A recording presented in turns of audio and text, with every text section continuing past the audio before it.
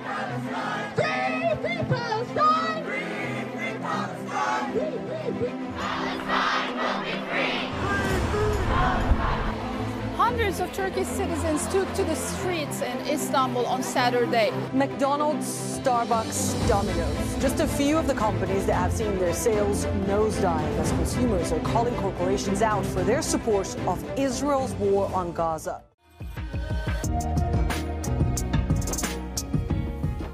Good Friday, ladies and gentlemen, and welcome to the weekly Whistle, stitched edition.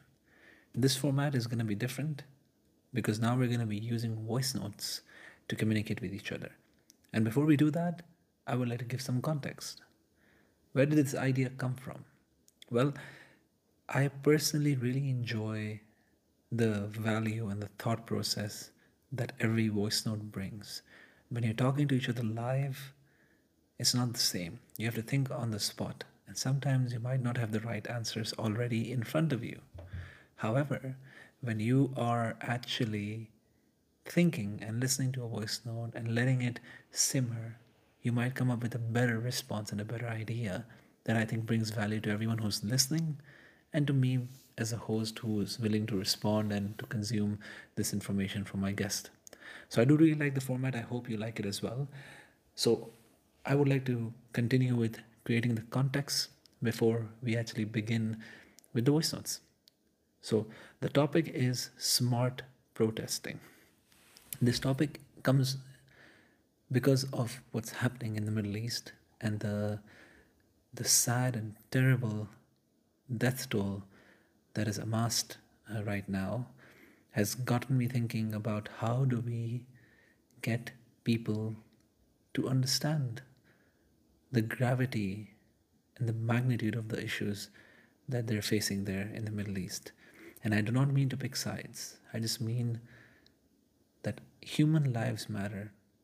That this whole thing started because 1,200 human lives were lost. So there must be a cap. And apparently for the US, 30,000 is the number where they go like, you know what? This is getting disproportionate. So finally, we're seeing some responses from government leaders, and that's thanks to all those brave souls out there who are protesting and trying their best.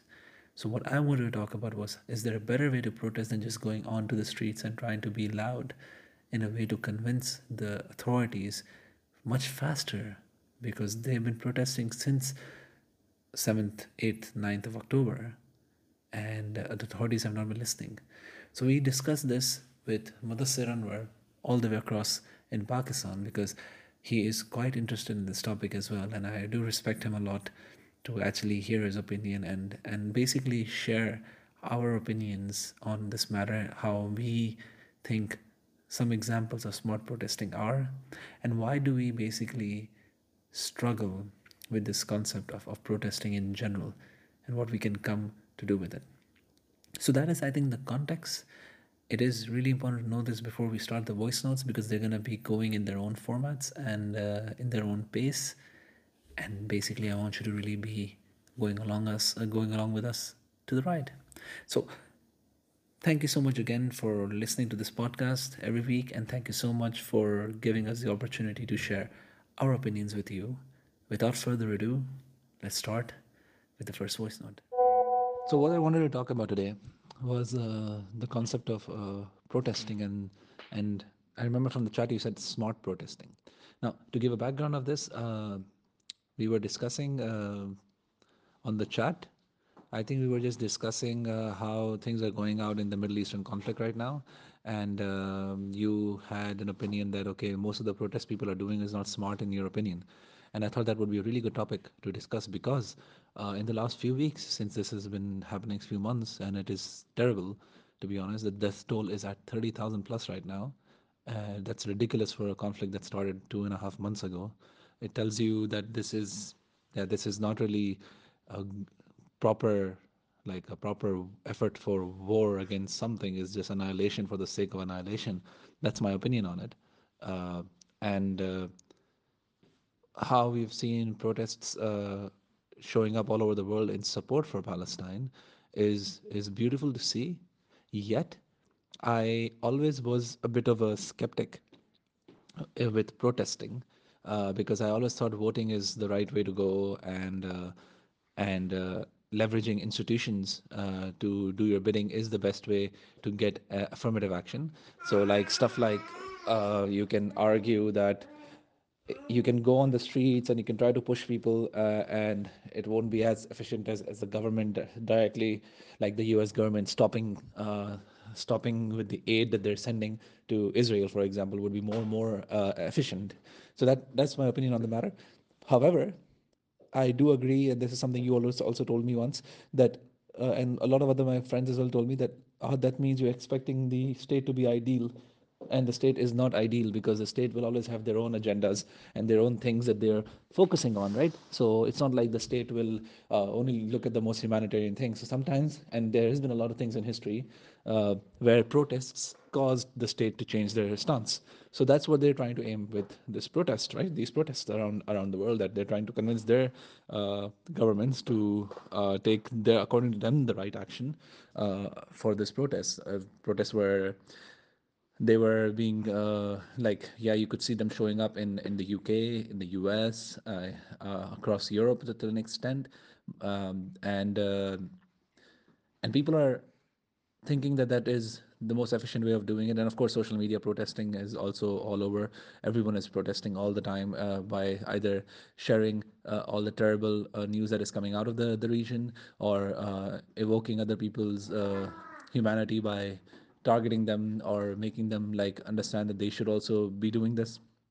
I have my own qualms about social media marketing of protests, and we can continue debating on that now. I think I will leave the floor open a little bit first for you before I get into that. But I will already concede to the fact that social media has really helped increase the awareness of awareness of this conflict. And yeah, if people would not be sharing it all the time, maybe a lot of people would not know what is happening there. So I don't know how to feel about it.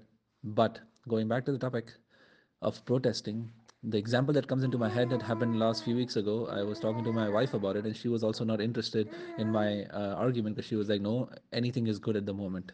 However, in New York, what they did was the protesters, they blocked the interchanges of coming out of New York. I think there are three interchanges highways that are going into New York, and they blocked all three with a non-violent protest, which means they're just sitting on the highway, not letting cars pass.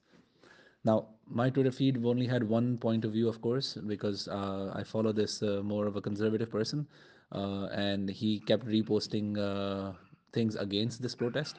So my opinion was only from there, and the people were complaining that we have to get to our families, we have to get this and that, and you should be ashamed that you're blocking this, that.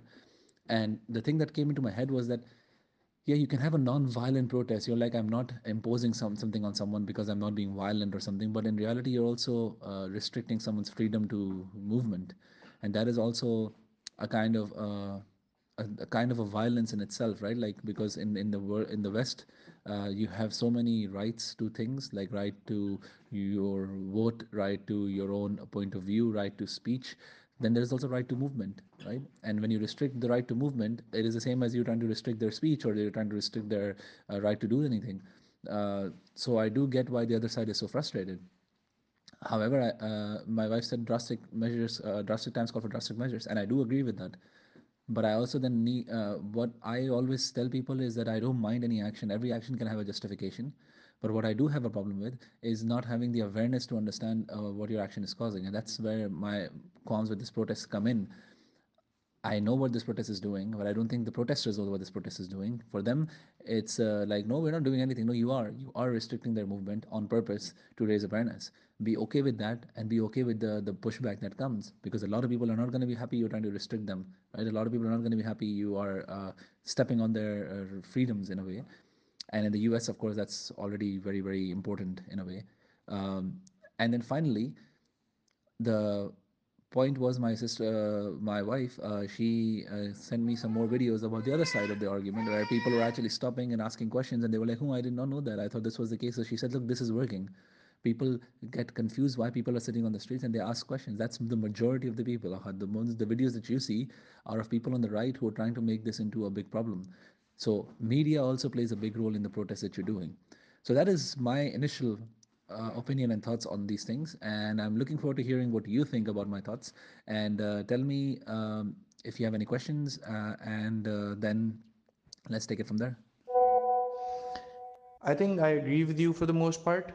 Uh, I do get the need to get involved in this war in the sense that the BDS movement, where we're boycotting brands that are supporting the Israel military, or even brands that have a big chunk of their revenue coming from Israel, or just the revenue going towards Israel, is something we want to put a nail on, so that Israel in turn is pressured by these brands to stop the war and stop killing innocent people. And I'm all up for it. The problem is it can kind of go both ways as well. There are a huge chunk of people, there's a huge chunk of people that would want to support Israel, or there are many different causes which they are against. For example, there could be anti abortion people, or there could be people who are against the LGBTQ rights. If they start boycotting brands that are supporting the movements that are for the good, or at least to which we agree, that, or I guess our most of our listeners agree that they're doing something for the good, but they can be boycotted as well. So while I understand why these boycotts are important, especially living in a capitalistic world, the problem is, again, it can work both ways. And the question does go back to where the power should go and who should have the power to have a big say in these movements. So this is a problem I have, and I'm trying to wrap my head around it. But at least I draw the line where I would want to boycott brands that are directly supporting the Israeli military. So there's this easy line for me. I know it's still very complicated, and that's not a very black and white answer, but this is where I am actually focusing on. Other than that, I think the protests at this point have also gone a little monotonous, because this is just the human nature that we do feel a lot about a certain thing, that um, that is something like sentimental to us in a way that we can see the harms or we can see the positives, so we react instantly. But at a certain point, that energy kind of fades away. And at that point, it becomes difficult because the suffering is still happening. And we're not actually doing the same amount of effort that we were doing before. And it might just be the case that the suffering has just increased and we're not putting the same effort. So I think protesting smartly would be knowing when to protest, not overdoing it. Like, for example, this is something we all see on our social media, especially if we have a large following of friends and celebrities who are pro Palestine, and they're all for their independence and the war to stop. You know, there are certain accounts that would continue posting in favor of this thing and showing the world how Israel is being brutal with the Palestinian children and innocent people in general. But the thing is, as much as I want to support them and as much as I want the world to see what's happening, I also get tired. So the accounts that I know would be posting these things, I subconsciously start skipping these stories, because this is the thing with protests, you get tired. um, there's only so much you can consume. So I think it's important uh, how we align these protests. uh, you can continue posting these stories, but maybe post normal stories which people want to see, and then always put in a few stories that are for a good cause.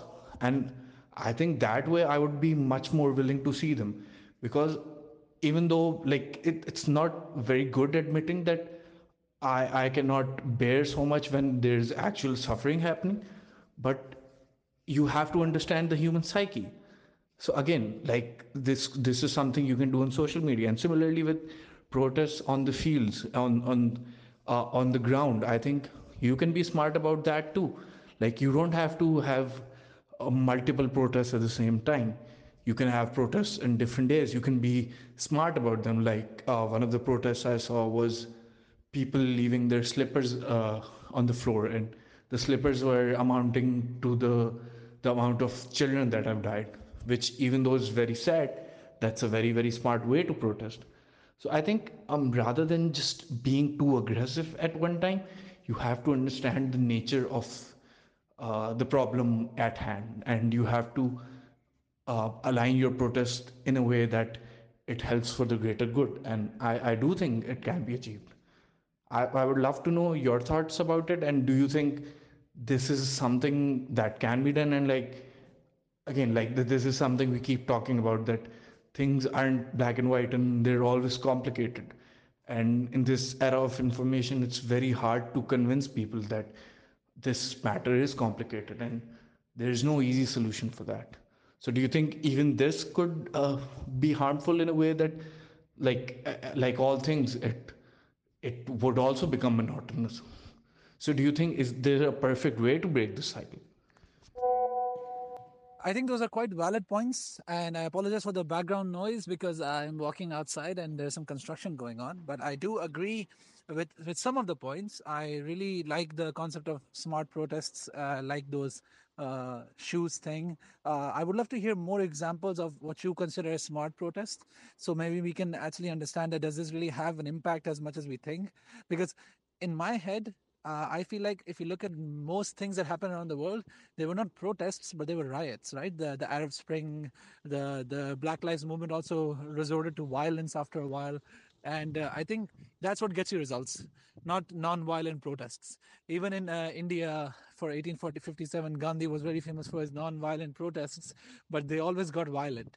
I don't have my history is not that good to know for a fact that who started the violence, but it always ended in violence and then rebuttal to the violence that made some changes happen.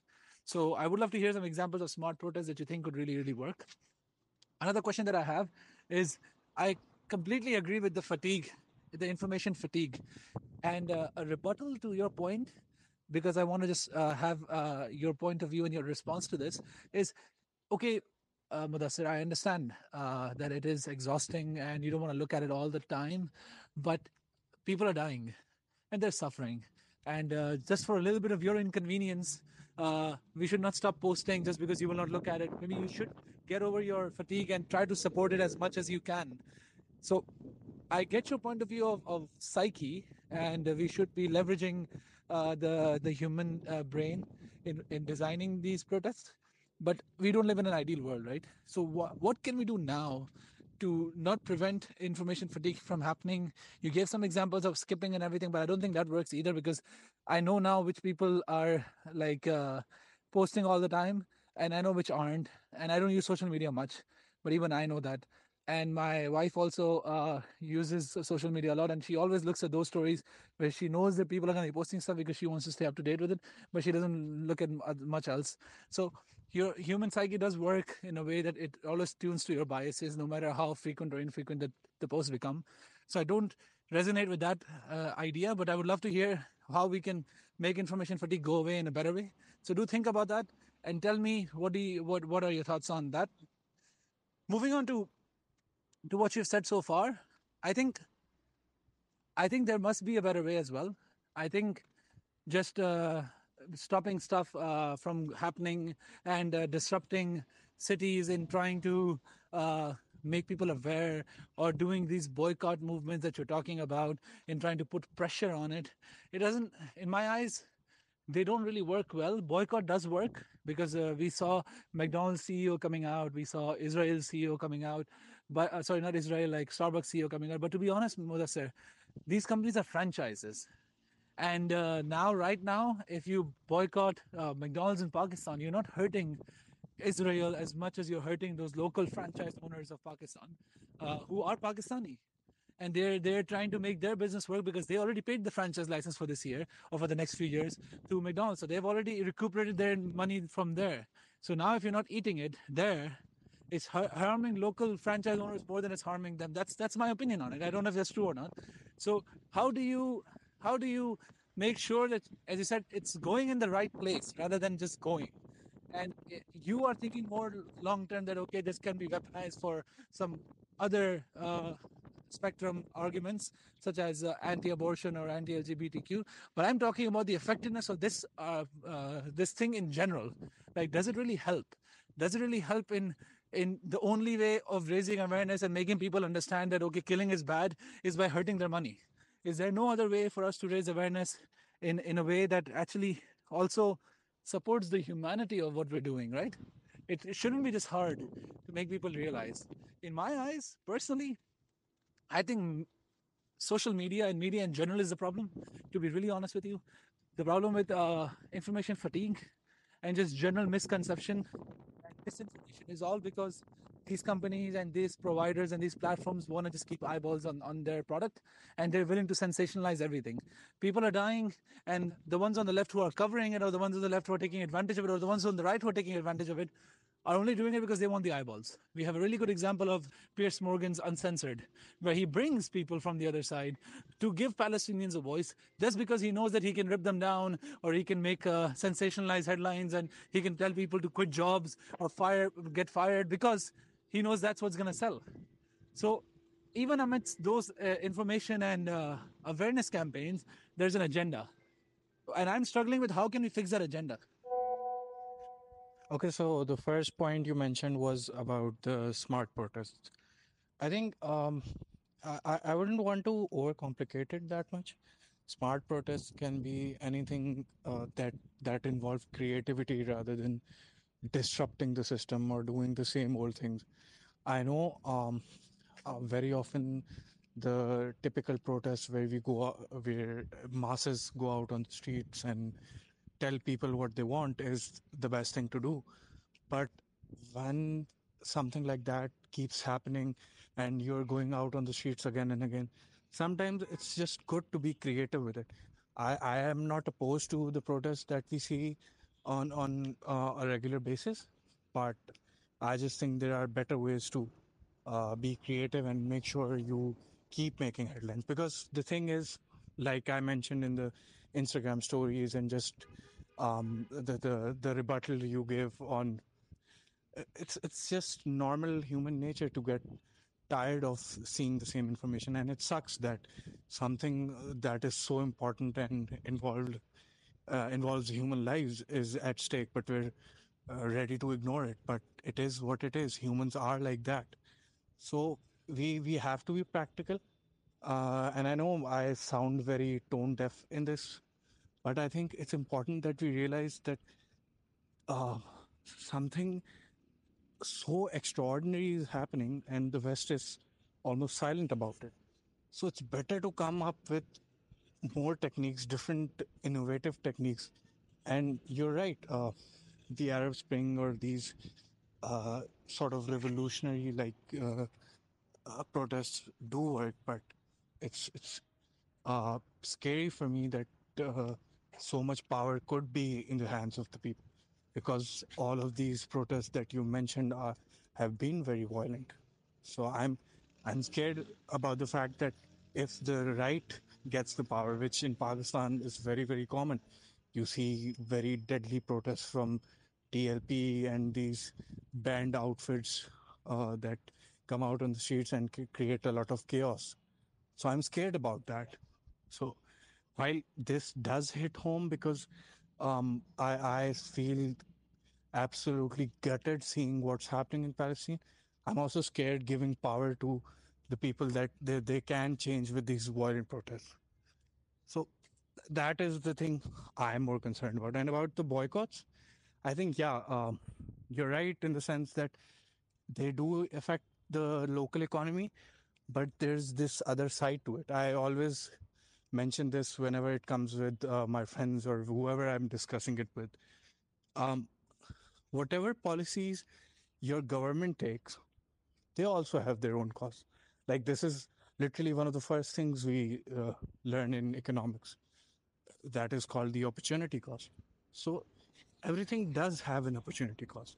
For example, if you uh, we're currently experiencing a recessionary phase throughout the world, most countries are trying to uh, lower the production because there is more money, but there are lesser goods. It all happened because of COVID. So to stop that, there will be shocks to many parts of the economy. The countries will suffer. A lot of businesses will suffer more than other businesses. So there's always some people who get uh, the bad end of the stick. But you gotta have to make those decisions. You have to uh, continue doing these decision makings because at the end of the day, you have to look at the bigger picture. And I think in this boycott, the bigger picture is that you have to make Israel suffer. And the only way I think, without being violent, is these boycotts. And you might not see the results coming very soon or very easily, but I think they do pressure the government. Like it's very common that these businessmen and just businesses in general go towards the politicians, and these businesses are the ones that are funding the political parties very often. So I think they definitely do have an impact. I understand your point of view, especially related to the fatigue. I think that's something I already agreed beforehand, and also, to be honest, to the opportunity cost. That indeed, there is some suffering even on a local level economically, but because you're talking about lives here, you might feel like, yeah, I'm willing to hurt those people, or financially disrupt those people who are not directly involved in a way with the state of Israel and the support that they're being given by the corporations, but this will have a downstream consequence on the corporation, and it does. As I said before as well, that it is happening. Those CEOs are complaining, but the people on this scale are still also getting financially disrupted and hurt. And yeah, human lives do matter, but it is a very interesting conundrum in that sense that they'll be like, but what did we do? We didn't do anything. Like, why are we getting caught in the crossfires? We are not involved in anything. And then, yeah, you can have a debate, well, you worked with this or you didn't work with this, so on and so forth. Give me 1 second. So basically, what I wanted to reiterate was that the opportunity cost is an interesting debate in itself. And I feel like we can talk for hours about what is the right decision, because there is no right decision in terms of human lives, because everyone will have their own perspective to it. And what is really interesting to me, the more I read about this topic and the more I follow the news, is how each side vehemently defends their actions or their point, and is refusing to acknowledge the other side. So people who think like Israel is a state that is bad in its entirety, sure, and are the oppressors, sure, but they also got hurt during this time. And you can always debate about the fact that, yeah, did they get hurt first and whatever, sure, but they did get hurt, and the response is an emotional response, and we need to acknowledge that before we can even discuss it. So I feel like in terms of protesting, it's good to have awareness, but a smarter protest, given the topic that we're talking about, would be to actually have a discussion and an acknowledgement of how the other party feels. And same for the other side. They also should be willing to understand that, okay, we were hurt, we are hurt, we were attacked, we were blinded, and no matter how much atrocities we have caused in the past, we did not expect this. So this is a very like knee-jerk response from us. And in that knee-jerk response, we obliterated almost 30,000 lives. And we need to acknowledge that. We need to acknowledge if this is a fair comparison, that for 1,200 lives, debatable, in the sense that there is reports coming out that even Israel's own IDF caused some of those losses because they were like open firing. So those kind of conversations are not happening. And I feel like people tell me, why are those conversations important? I'm like, because we are humans. We are not rational creatures per se. And we only talk about rationalism and how we can easily defend this by saying, though, human lives matter, or this matters, or that matters. No, but in reality, awareness matters.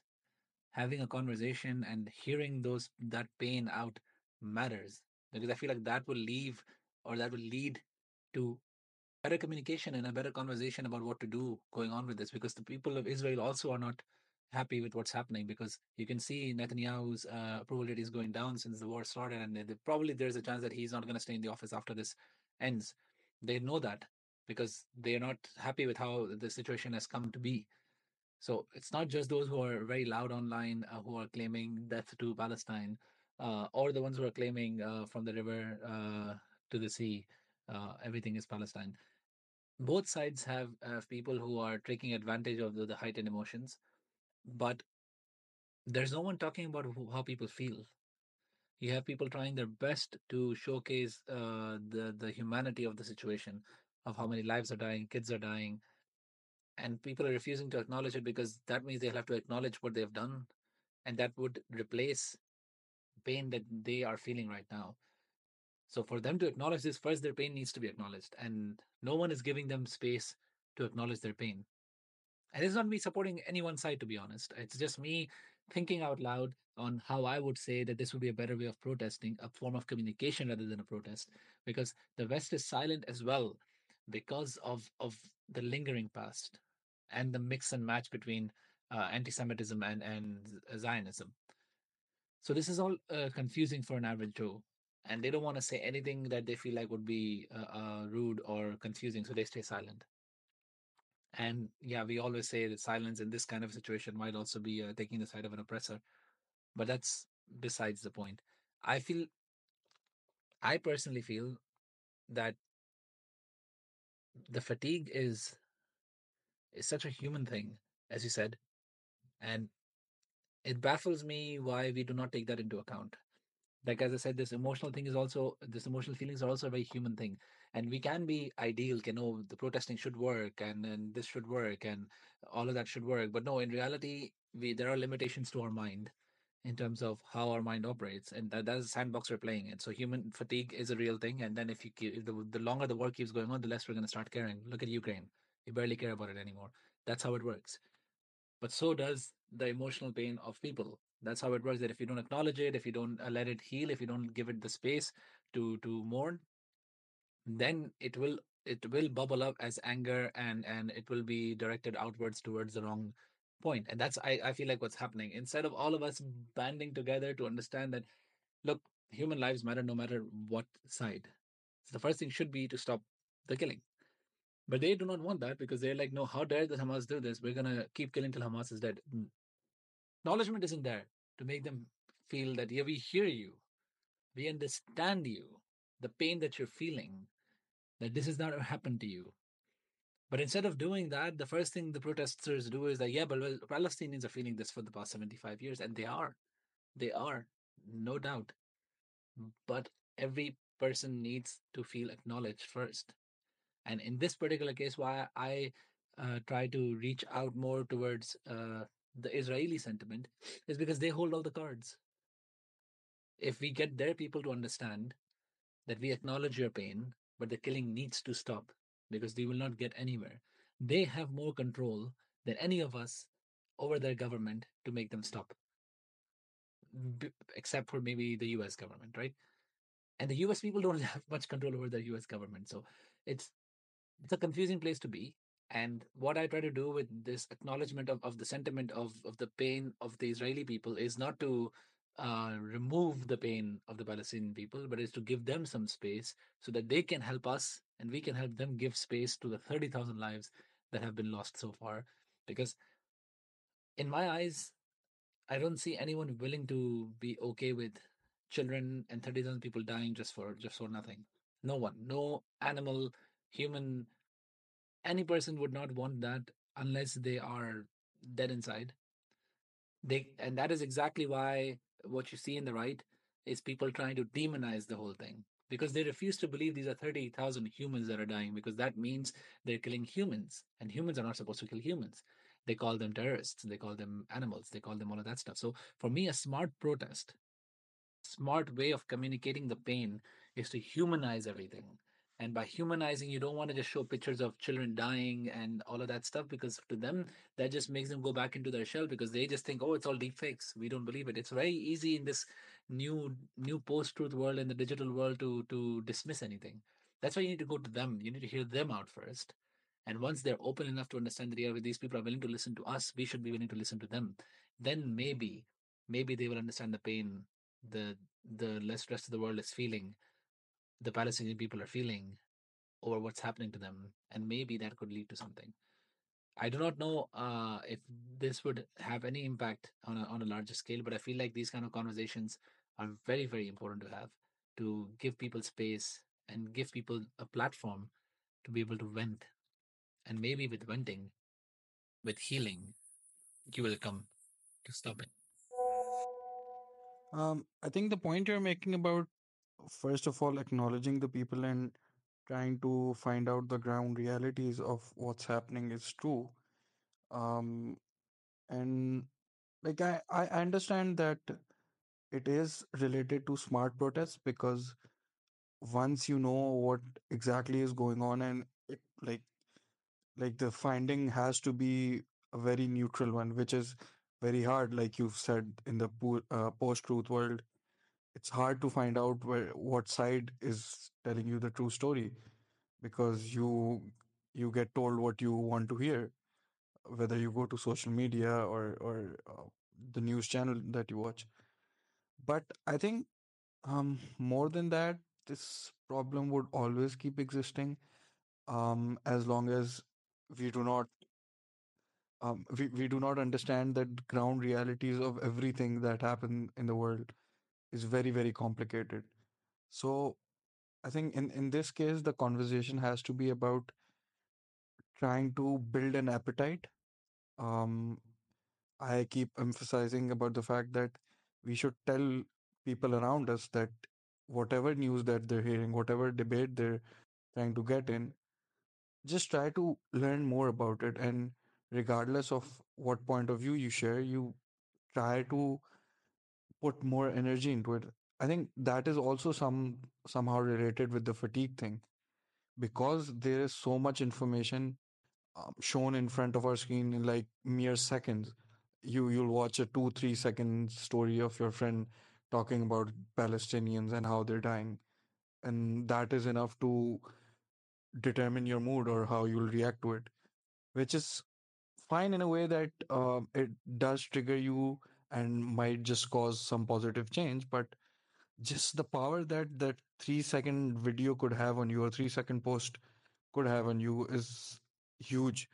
So I think smart protest is also important, that like we understand that these things require nuance, and we should reach bigger audience, but we should also strive to make sure that the message that we're trying to convey is a longer one and not a very simplistic uh, thing that like we just we just look at one poster or two, and then we're making judgments about it. I know this would still happen, but this is something we can still work on.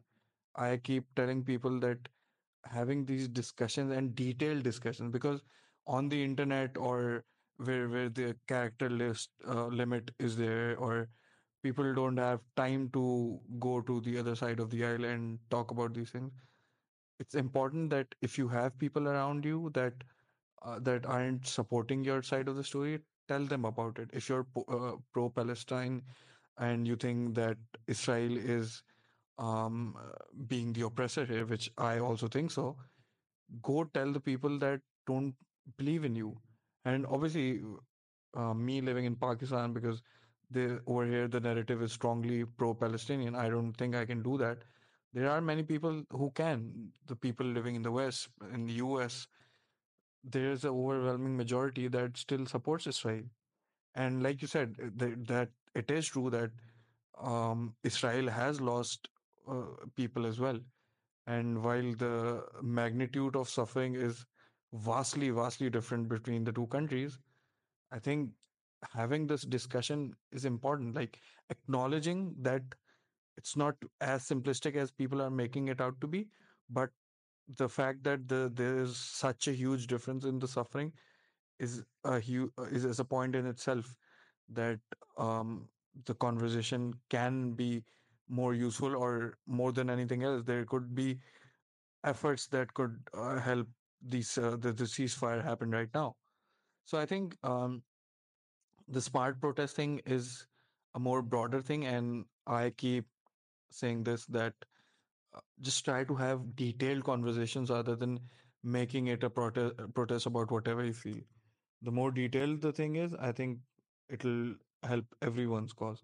And that is also important in the sense that the thing I was mentioning in my previous voice note, that giving too much power to protesters is also dangerous in the sense that it could be used by the right, and we have plenty of examples over here as well.